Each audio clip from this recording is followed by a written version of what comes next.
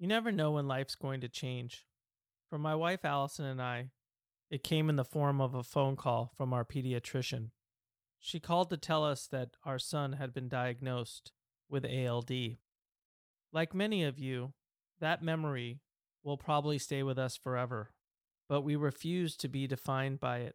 It took some time to get ourselves back up, but once we started to understand and look for answers, it gave us hope. And the minute we secured that hope, we could take action. We knew we could be part of this amazing community and help make a difference. Join us while I share stories from our journey, the easy ones and the hard ones, and about all the amazing people we have met along the way. Welcome to the ALD Family Podcast. Episode 1. How a young, new wave punk DJ unravels the mysteries of ALD, and in doing so, discovers a gray zone. When we first got Lucas's diagnosis of ALD, they also told us that it was considered of us. Obviously, Allison and myself had no idea what that meant. We would later come to know that it means variant of unknown significance. Could this mean that this variant of ALD would not affect our son? What we did know is we needed to find out more, and that's when we found Dr. Stefan Kemp. Stefan's story starts in the late 80s in Amsterdam. He's a youth center DJ, playing the latest new wave and punk. But really at heart, he's a curator. He searches what's out there. He goes through the records one by one, putting them in order, trying to figure out what's most relevant, what goes together. He curates the perfect playlist for the young kids that are out on their Saturday night. The first thing I asked Stefan was, how does a community center DJ become a researcher of a rare unknown disease called ALD? I studied biology in the 80s at the University of Amsterdam. Obviously, I had no clue what I wanted to do. And as a student, you're just following what you like. I was lucky that at that time we still could do long rotations. So I did 2 rotations of 9 months. The second one was at the AMC where I work. And when I was doing that, there was the year 1993 when the ALD gene was identified. Because the ALD gene was identified, there was an interest from the patients to start finding mutations. So there was money available for a scientist to work on this project for 2 years. And I was walking around. Apparently they liked me, so they asked me if I wanted to take on this job. Yeah, so no job interview, I just started. Something that Stefan noticed very early on was there wasn't just one main variant of ALD. If you looked at those papers, it was clear that there were so many different mutations. Though sometimes in the disease you see that there is a mutation that you see quite often, but that was clearly not the case for ALD. He's suddenly sitting on all this information, some old, some new. As a curator, he knows he needs to organize it and share it. So I was looking at it, and this is the late 90s, so internet was just new. How cool is that to start a website? And I was collecting all these mutations. I thought, this can be of use. So I went to Hugo Moser, Professor Hugo Moser. Every week we met, we had some coffee, and we talked about everything. And then I told him that, well, Dr. Moser, I have this idea. We have all these mutations. Why don't we put them on the internet? And he said, well, Stefan, that's an excellent idea. I support you. So I bought a book, HTML for Dummies, and I just started building a website. And at that time, that was possible. So we put it on the internet. There were maybe 100 mutations or so. And at that time, there were diagnostic labs that did the mutation analysis, and they participated with us. So you could share this information. Of course, there was no patient information linked to it, but so they sent me by fax all these mutations, and I would look at them, and I would put them in the website. Now that the database is online, a funny thing starts to happen. People searching for ALD are stumbling upon Stefan's website. Every time they land on it, it pushes it up higher in the search results. So, like anything with relevant and organized information, people begin to ask for more. So I was looking at people who visited the website, and then I started receiving emails from all over the world. People asking for Lorenzo's oil, people asking for information, and then something became clear. People are looking for information, and supposedly this is a trustworthy website. So the people building this or behind this website, yeah, you can ask them questions, and then they also received answers. So and then I thought, well, maybe we should do something with this. And then at the United Leukodystrophy Foundation thing in, I think 20 years ago, in 2001, 2002 or whatever, Paul Watkins, who I also knew from Hopkins, he always did the ALD Biochemistry 101 for women. I always liked to listen to him because he was one of my biochemistry mentors. We were sitting in the evening drinking a beer, and we were talking about it. And I said, "Well, Paul, can I ask you a question? Can I put your lecture on the internet, the biochemistry of ALD?" And yeah, he liked it. That is one of the most visited pages. From that on, it built on. I asked Charlie Peters to do a bone marrow transplant. Jerry Raymond did something on Lorenzo's oil. Then we continued, and then at one moment I realized, well, yeah, now we're doing this. These colleagues that help translations and help build pages, they do that because they like the idea. It's freely accessible. You don't have to sign up. One of the reasons that it's so successful. It got me thinking, with all this new data, when was the first recorded case of ALD? The first publication is from 1896. It's a German paper because at that time the scientific literature was in German. It was published by physicians from Charité in Berlin, a famous hospital. And they described a boy with lesions in his brain and infiltrations. And it's amazing. If you read that paper, my German is not that good, but Mark Engelen, my colleague, we did a review paper in Nature. We decided to go back in literature and then go back and back and back and back. We found 5, 6, 7 of these early publications, and they were all in German. And so he just, as a physician, he just wanted to read them and understand them. And he told me that he was blown away by the details in those publications and the accuracy. So until the 70s, it was mainly the brain disease. And then Budka in, I think, Austria, he described males with the spinal cord disease. And they were linked to ALD. And then it became apparent that, hey, this is weird. We have this lethal brain disease in young boys, and we have this slowly progressive disease in men in adulthood. So he's seeing the boys and the older males. But then comes the discovery that females are also affected. Until the late 90s, it was always believed that it was a male disease. But if you would go to family meetings where women were in wheelchairs, at one moment we said, this is not a male disease. This really affects women. And so in the around 2010, Mark Engelen, he was a PhD student in my group, and now he's in the Department of Child Neurology. He said, well, we have to look at it. So we asked the Dutch ALD patient organization if the women wanted to participate in a clinical trial. And then it turned out that this was up to 80-90% of women eventually get spinal cord disease. It's later. They almost never develop adrenal insufficiency. There are some isolated cases of the brain disease, but it's 80 to 90% that if you and there's a link with age.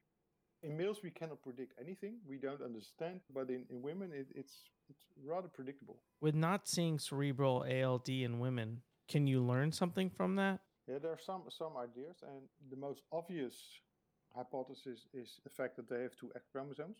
In a female embryo, each cell inactivates one of the two X chromosomes, and that's a completely random process. So if you would look in a female, then 50% of the cells are normal with respect to ALD, and 50% are diseased. This is a more or less random process, but it changes from 50-50 to 30-70, 20-80. And then, so the question is, at which percentage do you tumble? And can you develop a brain disease? And it seems to be almost to 0, 100. So 0 normal cells and 100 disease cells. Because a few isolated cases that have been described, I was involved in one of them. There was a young girl with cerebral ALD, so the brain disease. And when we looked at the DNA, all the cells had the disease gene active. So there was no backup. So that is the most logical. What it also tells you that if a certain percent of cells that are normal help you or protect you from getting the brain formed, then if you then think about treatment, you don't have to treat all the cells. And that percentage can be not that high. And funny is if you think that true and you go to a bone marrow transplant, which is very effective for stopping the brain disease, what is most likely the curative effect is that you get these white blood cells, we're called macrophages, but then they become microglia cells in the brain, and they are scavengers, and they dampen the inflammatory reaction. You still have ALD cells there. It's only a minor part, a small part of these cells are now normal. If you compare that to what we see in women, then there should be an analogy there. And of course, this is thinking, hypothesizing, but it does make sense. And there is data, there is evidence that this must be true, at least in some. Sometimes I find it difficult talking to Stefan, not because of his accent, but his deep understanding of how ALD affects those who have been diagnosed. In my quest to understand what is of us, I wondered what effect newborn screening had on the database. I realized that, now with newborn screening, it serves a completely different purpose.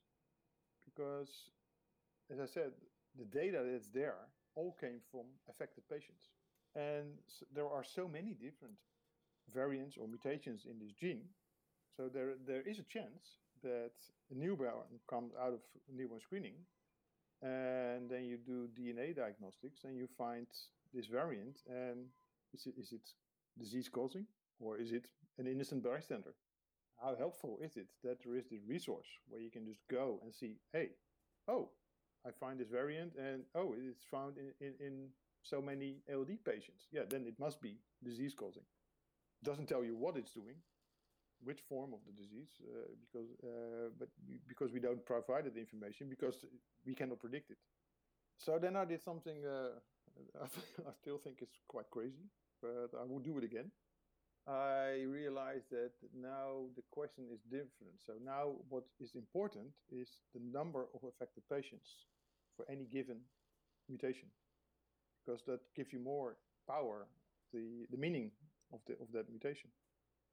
So I went back to 1993 and I started looking in the literature and finding all those publications on ALD and mutations. I rebuilt the website, and then I said, okay, so I also need to track down the number of cases for every mutation. And I started this whole big Excel file, and I basically rebuilt the website. You know, if you do something like that, or maybe it's just me, but it becomes a little addictive. I was getting hungry for more information. And then I realized you also have these scientific papers where people use cell lines from patients. So what now if you use a cell line from a patient, tell in the paper what the mutation is? In that study, you showed that the breakdown of fatty acids is not so good. then that mutation is clearly pathogenic. So now if you link that to the information from papers where just patients are recorded or reported, then you increase your information of each variant. When I rebuilt it, I decided, okay, so now just giving, 3 papers, and here are the references, do your thing. I said, okay, now I need to mention the number of cases and then write a story for every variant, what I know, and then, of course, give the references. So sometimes you have a mutation and it says, identified in 10 ALD cases with references, and then functional studies in cells show that it destroys the breakdown capacity of ferrous fatty acids. So then you have M patients and you have biochemistry. That is unique. You don't see that in papers. I think that is what it serves, is that it brings together all this information and it's curated by somebody who knows the background. This is about the time Allison and I met Stefan for the first time. We were interested to talk to him about Lucas's VUS and the possibility of milder phenotypes. We do see that we have males that have clearly milder phenotypes, and then they have brothers, and they have uncles, and they have everything, and they're all mild. Of course, it's still possible that there's a child. But then we look at the biochemistry, we look at the cell lines, we look at the fatty acids, and you see, hey, these are also at a slightly different level. Patients has ALD, but they clearly have a milder phenotype. So maybe if we have enough of those ALD patients with mild phenotype, and we see that they all are sitting a little lower, then we have the disease zone. And then part of the gray zone, this is ALD, but it's likely, to a certain extent, likely, you always be cautious, disease-causing, but milder variant. If you think about it, they should be there. As a parent, this is probably the most important thing that comes from the database. The idea that there's a gray zone. Newborn screening is population screening. So there is a chance that you find newborns that have just barely elevated biomarker of the fatty acids. And there is a gray zone there. Not binary. It's I always thought it was yes, no, but we now know there is a gray zone. So what if the measurement ends up in the gray zone? You do the mutation analysis in the gene, and you find a variant, and it's reported as a VUS, or it's reported as unknown, and sometimes it's reported unknown, but then turned out that the information is in the database. Or you go to the database and you see, hey, this has been reported, and people have looked at it. Yeah, and when they look in skin cells and the function of the protein, it's completely normal. But this is a benign variant. Yes, that clearly affects how you should follow your patients. In the Netherlands, my colleague is very, very clear about that. If you have a variant in the ALD gene and you came out of screening and turns out that it's an innocent bystander, and there's proof, there's really experimental proof of that, then you should not be treated as a patient. Sometimes it happens that we do this for patients or for physicians who come to us and with a VUS or unknown, is this pathogenic, yes or no? Because that's always the question. And then, yeah, if it's in the normal range, it's an innocent bystander, it's benign, it's no ALD. Don't treat this family as patients. If it's in the proven ALD zone, it's clearly pathogenic. Follow the protocol, surveillance, MRIs, the whole thing, adrenal function testing, everything. Yeah, if it's in the gray zone, that's where the tricky part is. And then I would say, because until we have a better insight in the gray zone, you should treat this newborn as a possible potential ALD patient. So then surveillance, MRI, adrenal function, the whole thing. The task that we have put, one of the tasks that we have put ourselves, is make that gray zone smaller. One of the ways that Stefan made the gray zone smaller was by developing a skin biopsy test. This test could tell them whether the cells were working properly or not. Upon learning about it, Allison and I signed Lucas up, and after a biopsy, we sent Lucas's cells to Amsterdam. I asked him what was going to come from all this data. We're going to write a paper on 50 or 60 of these tests done now, maybe even a little more. So we have a pretty good idea about the disease zone and the cultural zone, and we do see the gray zone there. So this information we want to publish. I think we have the largest series of this. We need to publish it to tell the community that this test is available, because that's another message. It's not so obvious. Because if you are a neurologist and you find patients with a spinal cord disease in your differential diagnosis, ALD is there. So it's not such a weird disease for you. But if you have never seen this disease and now suddenly there's this family with this newborn coming out of newborn screening, your whole field of entry is completely different. And that's where I started realizing at the meetings of ELISA, that's where the database serves a purpose, but also the tests that we have developed in the lab. You have the database, you have the biopsy test, you now have all this data. Can we fast forward 5, 10 years? What's the ultimate goal here? What are you going to be able to share back with the doctors and the parents on what this all means? We would love to predict for a newborn which clinical path this newborn would go. Because now 1 in 3 boys will develop the brain disease, so 2 out of 3 won't. And if you think about that, if you could predict that, that's huge. Either you get a message, you don't have to come to the hospital every 6 months. Maybe we should do every 2 years. I don't know. This is future, so I can say what I want now. But if you could predict the likelihood with a certain high percentage of predictability or likelihood, then your whole thinking of treatment is different.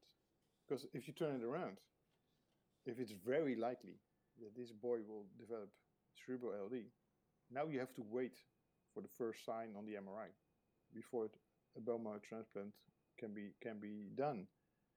If with 90-95% certainty you can predict that a boy will develop cerebral ALD, it's a whole different situation. Because people sometimes ask, why don't you do this preventative? That's because this is not buying a hamburger. This is a whole different thing. And there is a chance that it fails. So there is some mortality and morbidity in the whole transplant procedure itself. It also costs a lot of money. So if you think, two-thirds chance that it's unnecessary. So okay, so if you can predict it, Jaap-Jan Boeloet in New York, transplanter, who years ago we talked about this, and I asked him the question, would it be good if you could predict it early on? And he said yes, because the earlier you do a transplant, in a younger the child is, the better, the easier it is to do. So yeah, if you pick up a boy with newborn screening and we would have a test, and it would allow you to predict with a certainty, then the whole follow-up and treatment will be very different. So that's a major task. But yeah, it's on the depressing side. We've been looking for this, not just we, but everybody has been looking for this for the last 20 years, and we haven't found anything. On the positives note is that technology has improved so much. From the moment we met him, Stefan has been one of the coolest, friendliest, most knowledgeable people we've met. And he's not alone. A lot of the doctors, scientists, researchers, parents, just people in this ALD community, there's something special about it. I asked Stefan, what makes the ALD community so unique? Sometimes I have colleagues that work on mitochondria or other diseases, and they join us for a conference or whatever. And so often they say, this is different. You're the patients, the physicians, companies, researchers, and everybody is together. One day I came up with an explanation. I always say we are all infected by the Yugamosa virus. If you go back, a lot of PIs in ALD research, at one time in their career, they spent some time in Baltimore. I mean, yeah, why would you switch to another disease if the environment is great? I think back to that young community center DJ that was just trying to keep the crowd going with his perfect playlist. Stefan has never stopped curating. It's just now called a database, papers, studies. He's always been organizing information in a way that makes it most relevant. Our first season of ALD Family Podcast will feature doctors, researchers, and 5 inspiring stories from a group of women who changed the course of ALD. Thank you for listening to the first episode of the ALD Family Podcast. Make sure you hit the subscribe button. And if you know others in the community who might benefit from this, please share with them. Thank you for joining us for the ALD Family Podcast. This has been a production of the ALD Family Weekend.